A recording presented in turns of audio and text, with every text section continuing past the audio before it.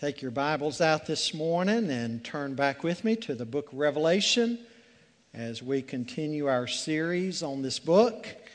And you'll notice today a very politically incorrect title.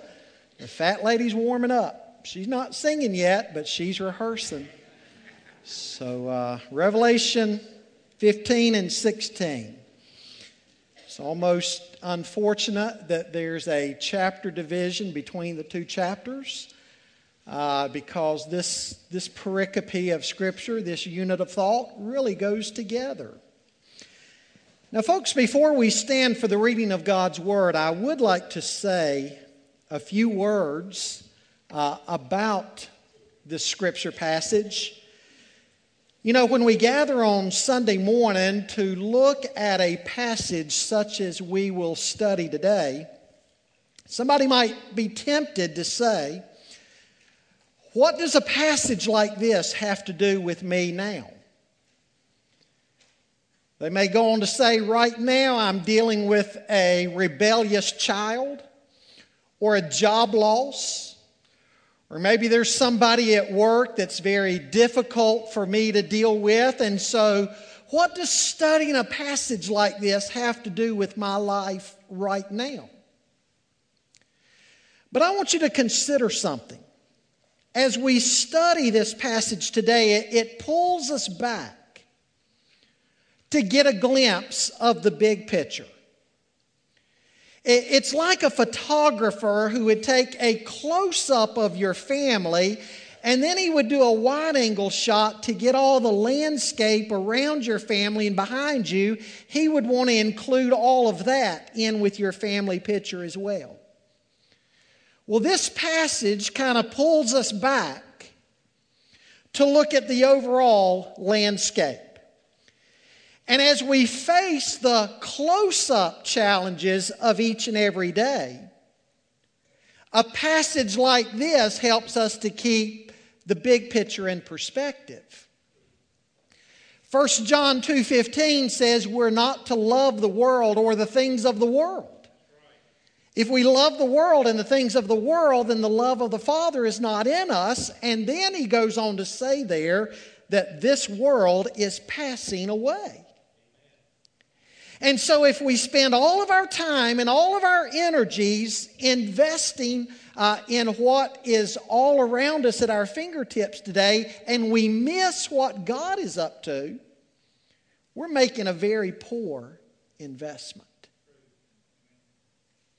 It'd be like you or me this week. What if you were to spend 15 hours a day this whole entire next week building a shed, for example, in your backyard? What if you knew that at the end of the week a storm was going to come through your neighborhood and completely destroy that shed and scatter it all over your neighborhood? Would you be so concerned about 15 hours a day right now building it? No. 2 Peter 3 reminds us that we are to be a people who are looking for the new heavens and the new earth. Because God's going to destroy this. And so we're to be a people looking for that new heavens and a new earth where the Bible tells us that righteousness dwells. Well, with that, I want you to stand with me for the reading of God's Word. And we're going to read chapter 15 now and then chapter 16 later on in the context of the message. John says, "Then I saw another sign in heaven, great and amazing. 7 angels with 7 plagues, which are the last, for with them the wrath of God is finished.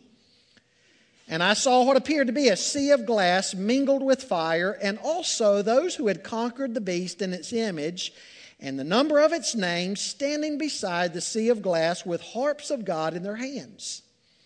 And they sing the song of Moses, the servant of God, and the song of the Lamb, saying, Great and amazing are your deeds, O Lord God the Almighty. Just and true are your ways, O King of the nations. Who will not fear, O Lord, and glorify your name? For you alone are holy. All nations will come and worship you, for your righteous acts have been revealed. After this I looked, and the sanctuary of the tent of witness in heaven was open, and out of the sanctuary came the 7 angels with the 7 plagues, clothed in pure bright linen, with golden sashes around their chest. And one of the 4 living creatures gave to the 7 angels 7 golden bowls full of the wrath of God who lives forever and ever. And the sanctuary was filled with smoke from the glory of God and from His power, and no one could enter the sanctuary until the 7 plagues of the 7 angels were finished. Then I heard a loud voice from the temple telling the 7 angels, "Go and pour out on the earth the 7 bowls of the wrath of God." Father, we are so thankful that in your word, you have told us both the bad news as well as the good news. No one can say, "But I did not know," because you've spelled it out for us. Lord, there is judgment that is coming. But we're so grateful that the Bible teaches us that you sent your only Son, that there on the cross, He died in our place. And He took the wrath of God against sin and died as our sin sacrifice. He died as our substitute. So that then the Scripture is able to say, for those now who are in Christ, there is no condemnation. Father, I pray that if there is even one within the sound of my voice that does not have a relationship with you through Christ, that they would flee to you today, that they might find mercy and grace. Father, I pray that we would not be as those that we read about in chapter 16 in a moment. That as you unleash judgment on the face of the earth, they only continually harden their hearts. Lord, may our hearts be pliable and moldable to you. In Jesus' name we pray. Amen. Folks, we know that when people think about the future, they worry about many various things. For instance, some people worry about the economy, the state of the economy.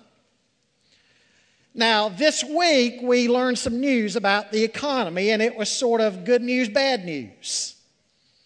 We learned that the growth rate of the economy for the first quarter of 2013 has been 2.5%. And the bad news is that after a recession, if it's a healthy recovery, it ought to be somewhere between 4 and 6%. And so 2.5% indicates a pretty sluggish economy, a pretty sluggish recovery. Well, that's the bad news. But the good news is it was 2.5%. It wasn't in the negative.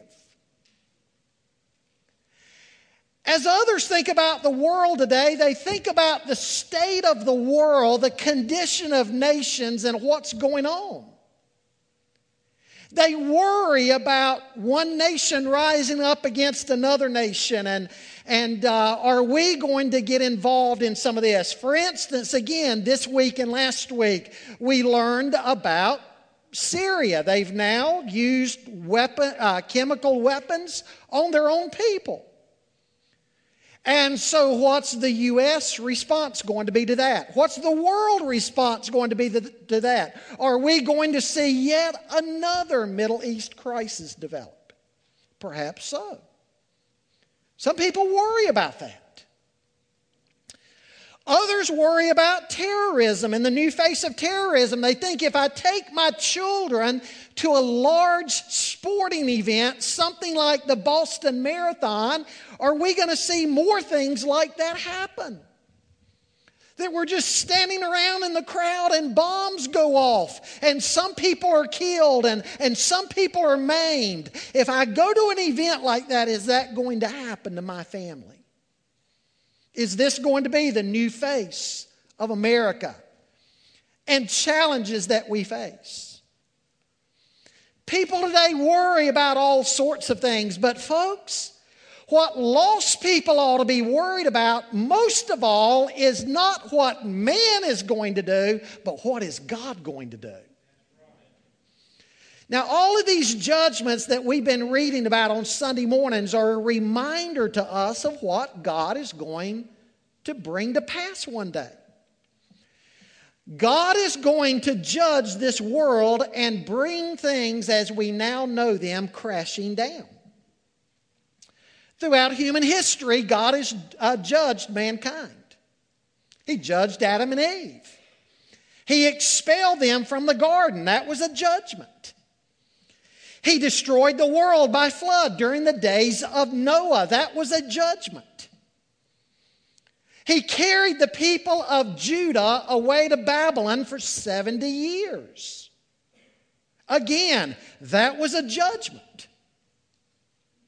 God's judgments come in various forms. Sometimes they come in the form of sowing and reaping. You reap what you sow. Sometimes it's a cataclysmic event, again, like Noah's flood. Romans 1 tells us about a different kind of judgment that we tend to overlook. Romans 1 tells us that there is a process of current judgment. Men will suppress the truth of God, and then when they do that, when men know the Word of God, they know the truth of God, and yet they choose to ignore it or sweep it under the carpet and go a different way. Romans 1 tells us that God then opens the door in their lives to a depraved mind and depraved passions. And Paul goes on to catalog what that looks like when that happens in society. There's all sorts of perverse things that begin to happen. There's sexual immorality and rampant homosexuality, and then men promoting things like we see men promoting today, same-sex marriage and a whole host of other things. There's idolatry, there's ruthlessness, there's a violence in society. And the Apostle Paul is saying in Romans 1, when we see those type of things going on in society, and we see those type of things being promoted in society, it is an indication that God has already turned them over to His orge, His judgment. In other words, His judgment is not simply future, it's not simply eschatological. Oh yes, it's that. But it's also current. Even now. And Paul says, how can you know if a society is under the current judgment of God? Because we see all of these things taking place in society, and we know that God has turned us over to a depraved mind and degraded passions. And so the judgment of God is also current. There's different kinds of judgments. Now, a wonderful paradox in the Word of God is how God is wooing people to Himself in His mercy. And at the same time, He's pouring out His wrath on unbelief. He's doing both. For example, we've seen in Revelation that even in the midst of these judgments, God has the 144,000 sealed. He has the two witnesses of chapter 11. And He has the three angels that we've seen flying about in the midair preaching the gospel. He's warning men over and over again to flee the wrath that is to come. And some indeed do come to faith in Christ during even the tribulation. And so there is mercy and salvation in the midst of judgment and destruction. Now, with each passing chapter in the book of Revelation, we see the waves of God's judgment beating ever more furiously against the shores of the earth. And we're learning here in this series as we go through the book of Revelation that we're nearing the end. The fat lady isn't singing yet, but she's in the rehearsal room warming up. Now, Revelation 15 and 16 presents the final outpouring of God's wrath before Christ returns. And these two chapters go together. They need to be viewed together. It's almost as though chapter 15 introduces chapter 16. And today we'll see the rapidity and the severity of God's final judgments represented by 7 bowls of wrath that are poured out. We will see the reality of what the book of Hebrews says, that it is a fearful thing to fall into the hands of the living God.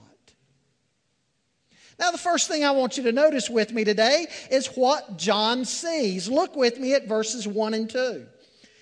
He says, "Then I saw another sign in heaven, great and amazing, 7 angels with 7 plagues, which are the last. For with them the wrath of God is finished. And I saw what appeared to be a sea of glass mingled with fire, and also those who had conquered the beast and its image, and the number of its names, standing beside the sea of glass with harps of God in their hands." We're told here that John sees another sign in heaven.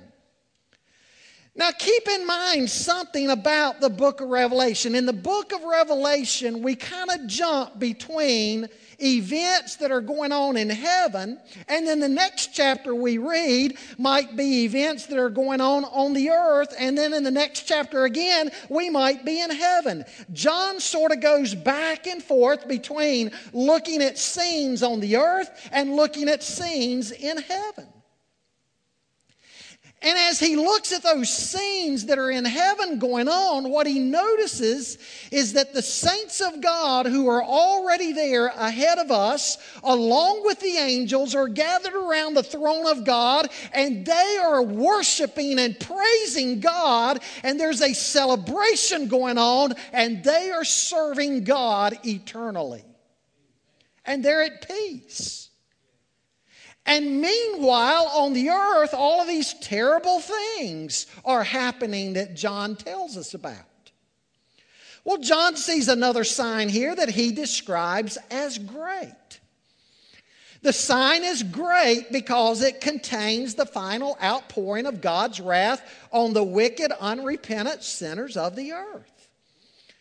Now, the sign consists of 7 angels who had 7 plagues. The word plague here literally means a blow or a wound.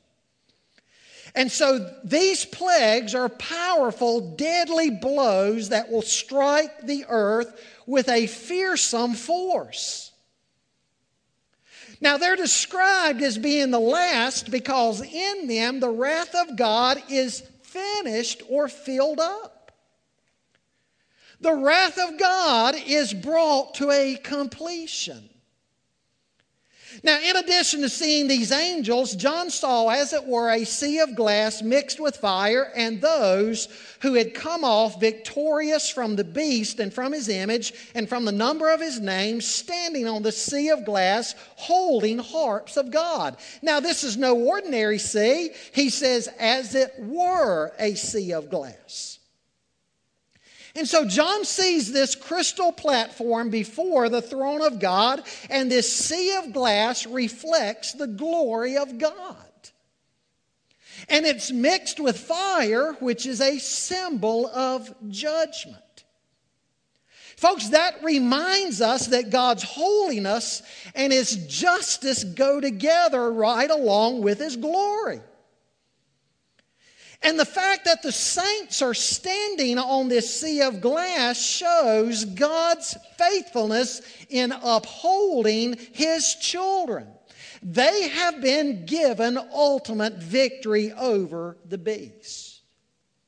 Now remember, we were told back in chapter 13 that it was given to the beast, to the Antichrist, that is, to make war against God's saints and to even overcome them. Later on in chapter 13, we were told that the second beast, the false prophet, had power to kill all of those who did not receive the mark of the beast. And so from man's standpoint of view, it may look like these saints were defeated. But from God's standpoint of view, those who refused to worship the beast were actually the ones who were given the victory. Here they are standing before the throne of God in heaven. They're standing on this platform that's like the crystal sea, and they're there before God, and they're holding their harps, and they're taking place in the heavenly celebration, and they are at peace. And so who is it that really got the victory? They did.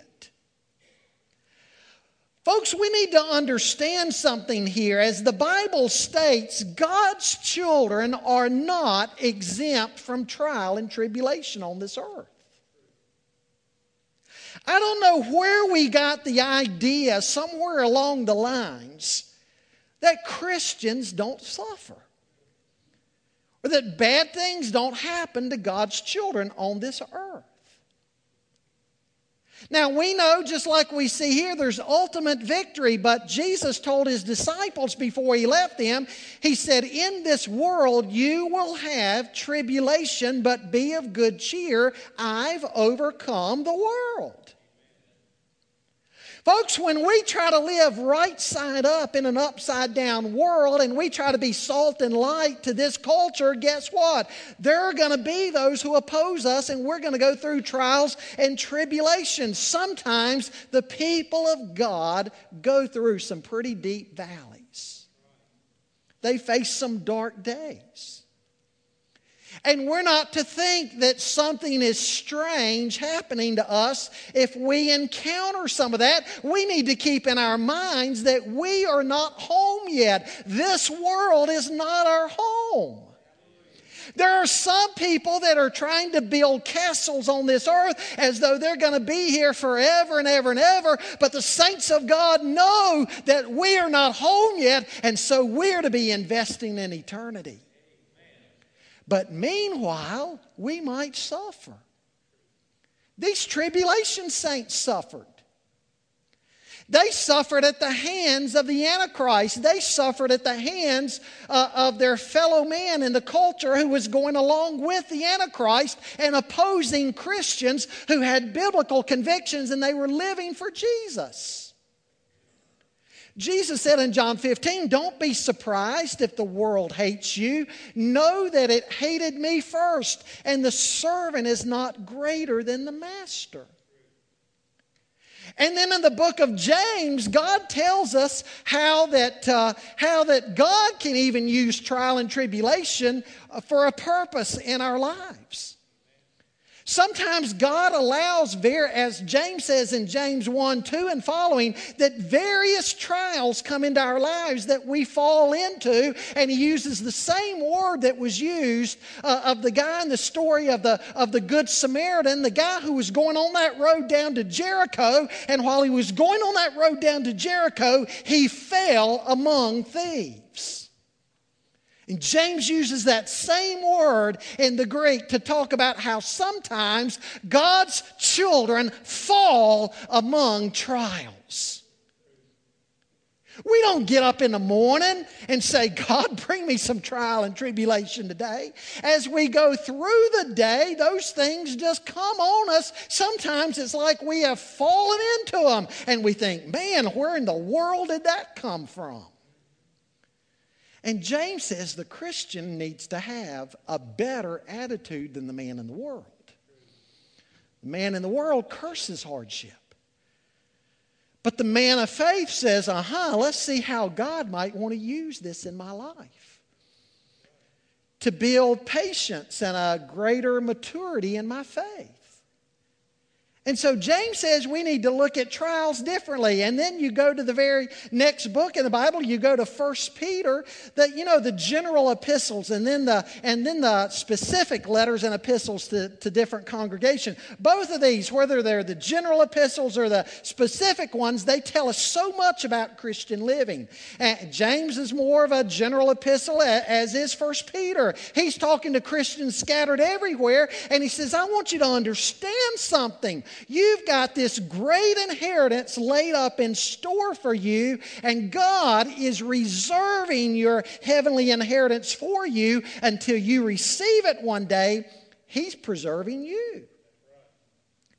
But he says, understand something. In the meantime, you might go through trials. And God, the way God is treating you is the way you could go in and see how gold is produced, how they heat up the gold and the liquid. They get it so hot it's liquid, and the dross, the impurities come to the top and they pour off the dross, and then more impurities come to the top and they pour that off. They continue that process until there's no more impurity that comes to the top, and then they have the pure product. And Peter says that's how God oftentimes does the believer's life, with trial. He's using those trials to sand down some of the rough places in our life, so that in the end, we're a more mature believer. And the saints of God have always gone through this. I mean, you go all the way back to the beginning of the Bible. I think of Jacob, for instance. Jacob, who made all these promises, all these commitments to God, and then Jacob ran off with much of his life in coming years, and he just kind of got caught up in the world. And finally, when he was going back and he knew he was going to meet his brother Esau, he was scared to death, and he wrestled with God all night one night, and God had to break Jacob. There were some things in Jacob's life that God had to get him broken and humbled. And when he accomplished that in Jacob's life, he gave Jacob a new name. Jacob was no longer Jacob, the trickster, the deceiver, but he was given the name Israel, a prince with God. Joseph, same thing. God had great things in store for Joseph, to use him as the prime minister of Egypt, so that his nation would be saved, because his brothers would come down there to get grain. And look at all the things that Joseph went through in his life, being hated and despised by his brothers and thrown into prison, and all those years in prison. But through that trial and tribulation, through that valley, God ended up elevating Joseph and giving him a great place in life. You see, after God grows our character, then God can give us an assignment. Some people want an assignment from God with a character that hasn't been transformed yet. It doesn't work that way. And God might use trial and tribulation to grow our character so we're ready for His assignment. We come to the New Testament and we see how even the Apostle Paul had trials. He dealt with that thorn in the flesh. He talks about a man, speaking of himself, carried up to the third heaven. And he saw things that a man is not even allowed to speak about. And he says, so that I wouldn't be exalted above measure, God gave me a thorn in the flesh to keep me riveted to the earth. It's very graphic language in the Greek. He was exalted up to heaven. He saw things in heaven not allowable for a man to see. And then God sent him back down to the earth and riveted him, drove him into the earth, his feet firmly planted on the earth, through a thorn in the flesh that would teach him humility and dependency on God. And Paul learned something through that thorn, that God's grace is sufficient. So what I'm saying here is John sees these tribulation saints And they're with God and they're rejoicing. But folks, we need to remember back to while they were on the earth, just like us, they were going, in fact, even more so than us, because they lived through the tribulation, they were going through hardships and persecutions and trials, and they were going through many difficulties. And so we need to understand that before we as believers get home, we might have to go through some tough times. But look at what he says of them in Revelation chapter 20. Because what a wonderful testimony chapter 20 is to the outcome of God's saints. Beginning in verse 4 of chapter 20, John says, "Then I saw thrones, and seated on them were those to whom the authority to judge was committed. And I saw the souls of those who had been beheaded for the testimony of Jesus and for the word of God, and those who had not worshipped the beast or its image, or had not received its mark on their foreheads or on their hands. They came to life and reigned with Christ for 1,000 years. The rest of the dead did not come to life until the 1,000 years were ended. This is the first resurrection. Blessed and holy is the one who shares in the first resurrection. Over such, the second death has no power, but they will be priests of God and of Christ, and they will reign with him for 1,000 years. What a glorious outcome. But boy, what they had to go through. So be encouraged. You might be going through hardship today and persecution today, but that is not the final chapter in a believer's life. Christ will write the final chapter when we're with him for all of eternity. And that's what John sees. Secondly, what I want you to notice with me is what John hears. Look at verses 3 and 4. He says, "And they sing the song of Moses, the servant of God, and the song of the Lamb, saying, Great and amazing are your deeds, O Lord God the Almighty. Just and true are your ways, O King of the nations.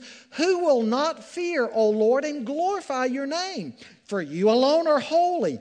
All nations will come and worship you, for your righteous acts have been revealed." John not only sees them standing on this glassy sea, but John hears them, and he hears their song of triumph. They're singing the song of Moses and the song of the Lamb. Now somebody says, what in the world's being referred to there? Well, you remember the Song of Moses, Exodus chapter 15. What had just happened in Exodus 15? Well, the children of Israel had been delivered out of Egypt. And God led them out into the wilderness. He was sending them on to the promised land. And the first place he sent them was right up to the edge of the Red Sea. And so at first glance, it might appear that God was a poor commander-in-chief, but not so. You see, God was about to teach them something. Because you'll remember what happened to Pharaoh. He had told Moses and Aaron, take your people and go out into the wilderness and worship your God, and while you're out there, pray for me too. And he sent the children of Israel out of Egypt, but then Pharaoh started having some second thoughts. What have I done? We've lost our workforce now in Egypt. The Hebrews were our slaves. And so Pharaoh gathered his armies together in his chariot, and he sent them out after the children of Israel. And the children of Israel saw the Egyptians coming, and they panicked because they had nowhere to go.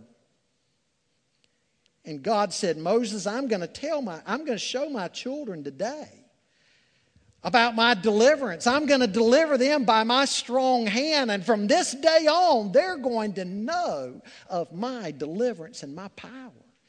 I mean, you would think after the Red Sea they would never doubt God again, but we know they did. So God says to Moses, lift up your hand, lift up your staff, and God divides the Red Sea, and the children of Israel go through on dry ground. Pharaoh's army sees this, and they go pursuing the children of Israel, and then God has the waters come crashing in. Can you imagine being a Hebrew, and you're safe on the other side, and you're looking back at Pharaoh's army, and all of a sudden you see the water come crashing in and destroyed the army? What'd they do? They began celebrating.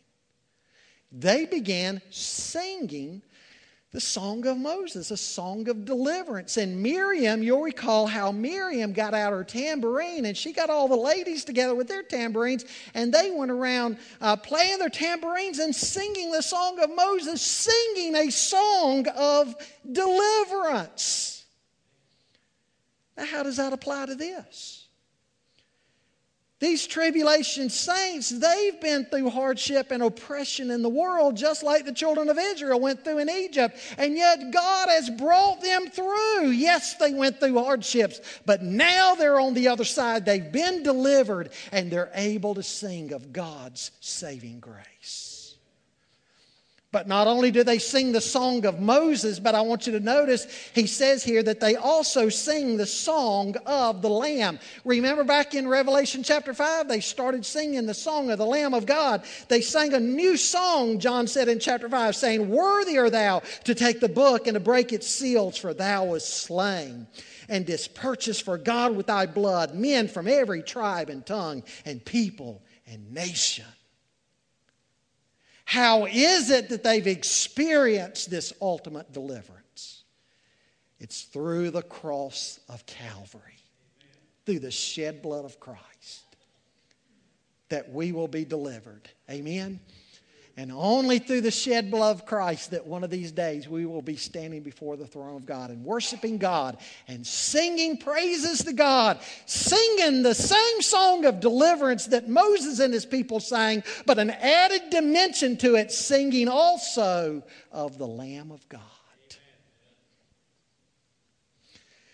Now, John sees next a smoke-filled temple, and it's open. The word refers to the Holy of Holies. And John sees 7 angels coming out of the Holy of Holies, and one of the 4 living creatures that we've been introduced to before hands them bowls full of the wrath of God. Now, folks, you'll recall how bowls were part of the furnishings of the temple in the Old Testament. Now, the image here is not that they're going to slowly pour out the contents of these bowls, but they're going to dump out the whole content of these bowls. And verse 8 is reminiscent of how the book of Exodus closed out. The book of Exodus closed out by the smoke and the glory of God so filling the temple that you could not even enter into it. And here it's a picture of the imminent doom of the earth dwellers until the job of judgment is complete. Now remember, those on the earth who have not come to Christ, they are without excuse. They've been warned time and time again. What's about to happen? They're without excuse. Thirdly, I want you to notice with me the 7 final plagues that we see unfolded in chapter 16. In chapter 16, he says, "Then I heard a loud voice from the temple telling the 7 angels, 'Go and pour out on the earth the 7 bowls of the wrath of God.' And so the first angel went and poured out his bowl on the earth, and harmful and painful sores came upon the people who bore the mark of the beast and worshipped his image. The second angel poured out his bowl into the sea, and it became like the blood of a corpse, and every living thing died that was in the sea. The third angel poured out his bowl into the rivers and springs of water, and they became blood. And I heard the angel in charge of the waters say, 'Just are you, O Holy One, who is and who was, for you brought these judgments, for they've shed the blood of saints and prophets, and you've given them blood to drink. It's what they deserve.' And I heard the altar saying, Yes, Lord God the Almighty, true and just are your judgments. The fourth angel poured out his bowl on the sun, and it was allowed to scorch people with fire. They were scorched by the fierce heat, and they cursed the name of God who had power over these plagues. They did not repent or give him glory. The fifth angel poured out his bowl on the throne of the beast, and its kingdom was plunged into darkness. People gnawed their tongues in anguish and cursed the God of heaven for their pain and sores. They did not repent of their deeds. The sixth angel poured out his bowl on the great river Euphrates, and its water was dried up to prepare the way for the kings from the east. And I saw coming out of the mouth of the dragon and out of the mouth of the beast and out of the mouth of the false prophet 3 unclean spirits like frogs, for they are demonic spirits performing signs who go abroad to the kings of the whole world to assemble them for the battle on the great day of God the Almighty. Behold, I am coming like a thief. Blessed is the one who stays awake, keeping his garments on, that he may not go about naked and be seen exposed. And they assembled them in the place that in the Hebrew is called Armageddon. The seventh angel poured out his bowl into the air, and a loud voice came out of the temple from the throne saying, It is done. And there were flashes of lightning, rumbling, peals of thunder, and a great earthquake such as there had never been since man was on the earth. So great was that earthquake, the great city was split into 3 parts, and the cities of the nations fell. And God remembered Babylon the Great to make her drain the cup of the wine of the fury of his wrath. And every island fled away, and no mountains were to be found, and great hailstones, about 100 pounds each, fell from heaven on people, and they cursed God for the plague of the hail, because the plague was so severe. Now, chronologically, chapter 19, which will detail for us the Battle of Armageddon, falls in chronologically right in behind chapter 16. We've seen that over and over again in the book of Revelation too. There'll be chapters that advance the narrative, and then in between them, there'll be these little interlude spaces that give us more detail about what's going on. Chapters 17, 18 will fill in some of the detail, but it's like 19 follows chronologically 16. Now, chapter 16 has been called the great chapter of the Bible. That's what people have nicknamed chapter 16, the great chapter of the Bible. Because in chapter 16, John hears a great voice. There's great heat. There's the great river Euphrates. There's the great day of God Almighty. There's a great earthquake. There's the great city. There's a great hailstorm. This is an exceedingly great plague, and so people refer to it as the great chapter. Now look at these different bowls. And we need to hurry here, but look in verse 2. A loathsome and malignant sore comes upon those who had the mark of the beast and worshipped his image. Loathsome and malignant. Used together, these words stress that these sores are exceedingly painful. The word sore is the Greek equivalent of the Latin word from which we get our word ulcer. So these ulcers that break out on people. This reminds us of one of the plagues that God sent on the Egyptians. Then the second bowl in verse 3. The first bowl was nothing like the first trumpet judgment we saw in chapter 6, but the second bowl is a lot like the second trumpet judgment, just a lot more intense. Here again we think of what happened in Egypt. In that plague, the Nile turned into blood. But this judgment here is universal. Not only will the oceans turn to blood, but we're told that everything in them dies. Donald Gray Barnhouse was a favorite pastor and theologian in America for decades. Pastored the 10th Avenue Presbyterian Church in Philadelphia. Listen to what Barnhouse said about this plague right here, this bowl. He says, that then which has always been the symbol of salvation, which is the blood, That which has always been the symbol of salvation in the midst of life becomes the symbol of condemnation in the midst of death. They had refused the salvation that would have come to them from the blood of the one who is life. They now receive condemnation from the blood that symbolizes death. Then the third bowl. What happened to the oceans of the world now happens to the fresh water. By the time the third bowl is poured out, water is already in short supply. And look now, there's no water to drink.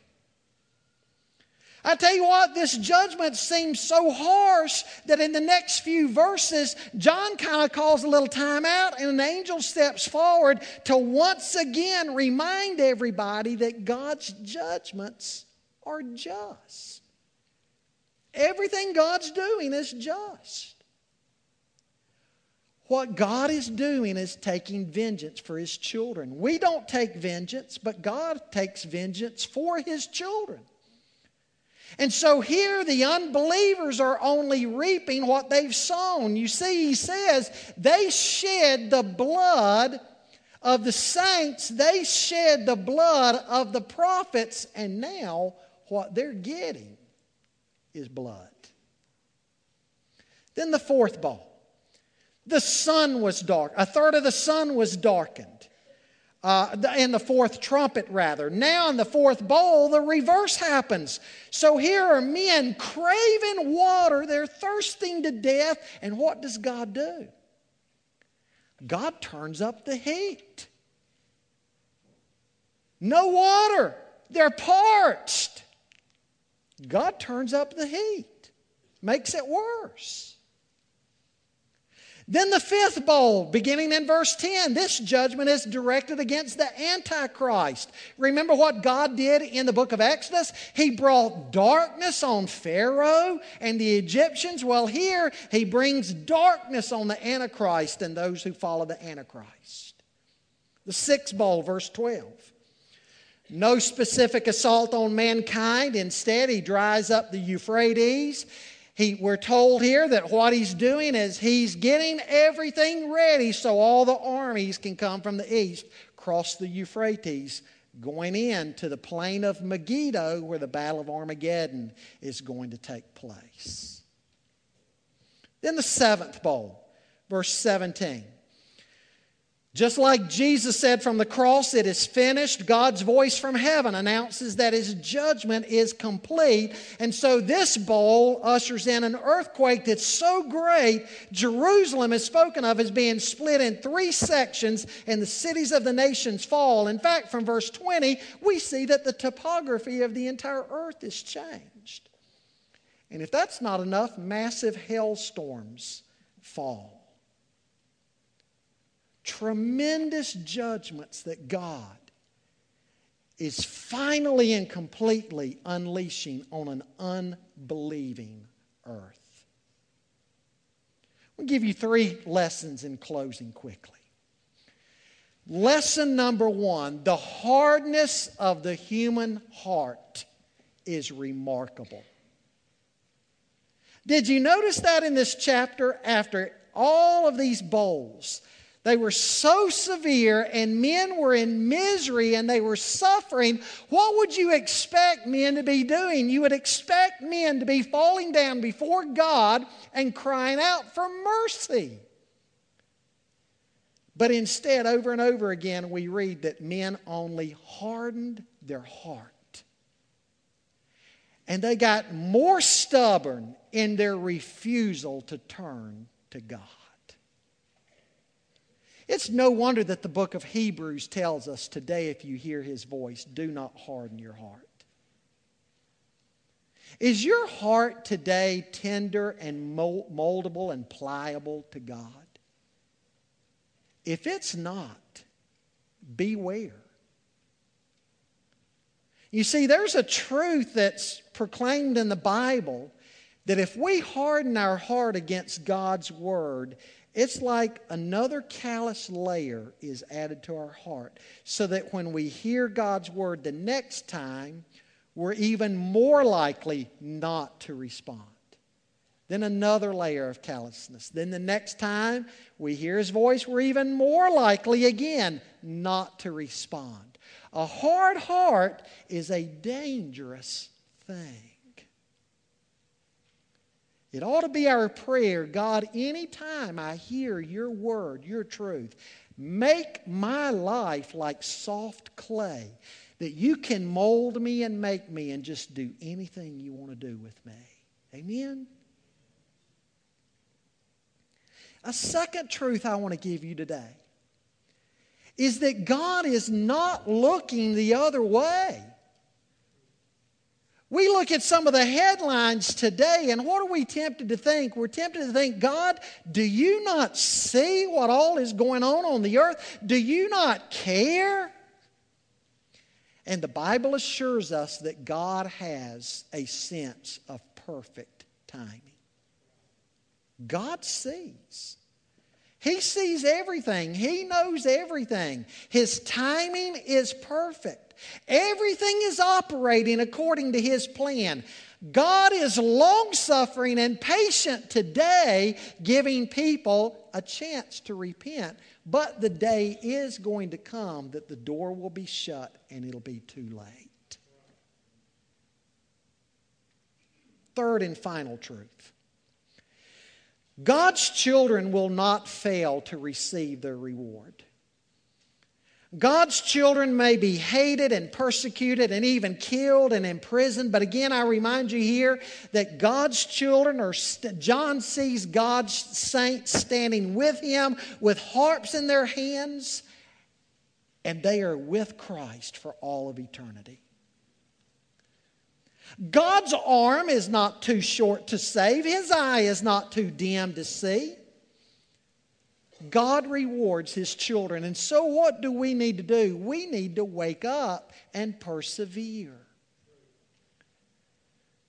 1 Corinthians 15:52 says, be steadfast, unmovable, always abounding in the work of the Lord, knowing that your work in the Lord is not in vain. You know what I do for this world or what I do for myself, one of these days it's going to be in vain. But what I do for Jesus Christ is not in vain. So how am I investing my life? How am I using my time and talent and resources? Am I about the Master's business? We don't need to grow discouraged in this world and think, you know what, God doesn't see anymore. The righteous suffer and the wicked seem to prosper, and I'm just going to give up on serving the Lord and doing what? No! God will reward His children in time. Don't you ever doubt that. And so I don't care what kind of discouragement you might be going through today or how you might be tempted to give up. The Bible says you wake up, you persevere, and you redeem the time. Make the most of your opportunities. And then one of these days when you stand before the Lord, you'll hear those words, well done, good and faithful servant. You might not hear those words until then, but you'll hear them then. And so whatever we go through now, we will surely see then that it was worth it all. It was worth it all. You stay in the battle. Stay strong. Grow in the Lord. And you one day will receive the Lord's reward.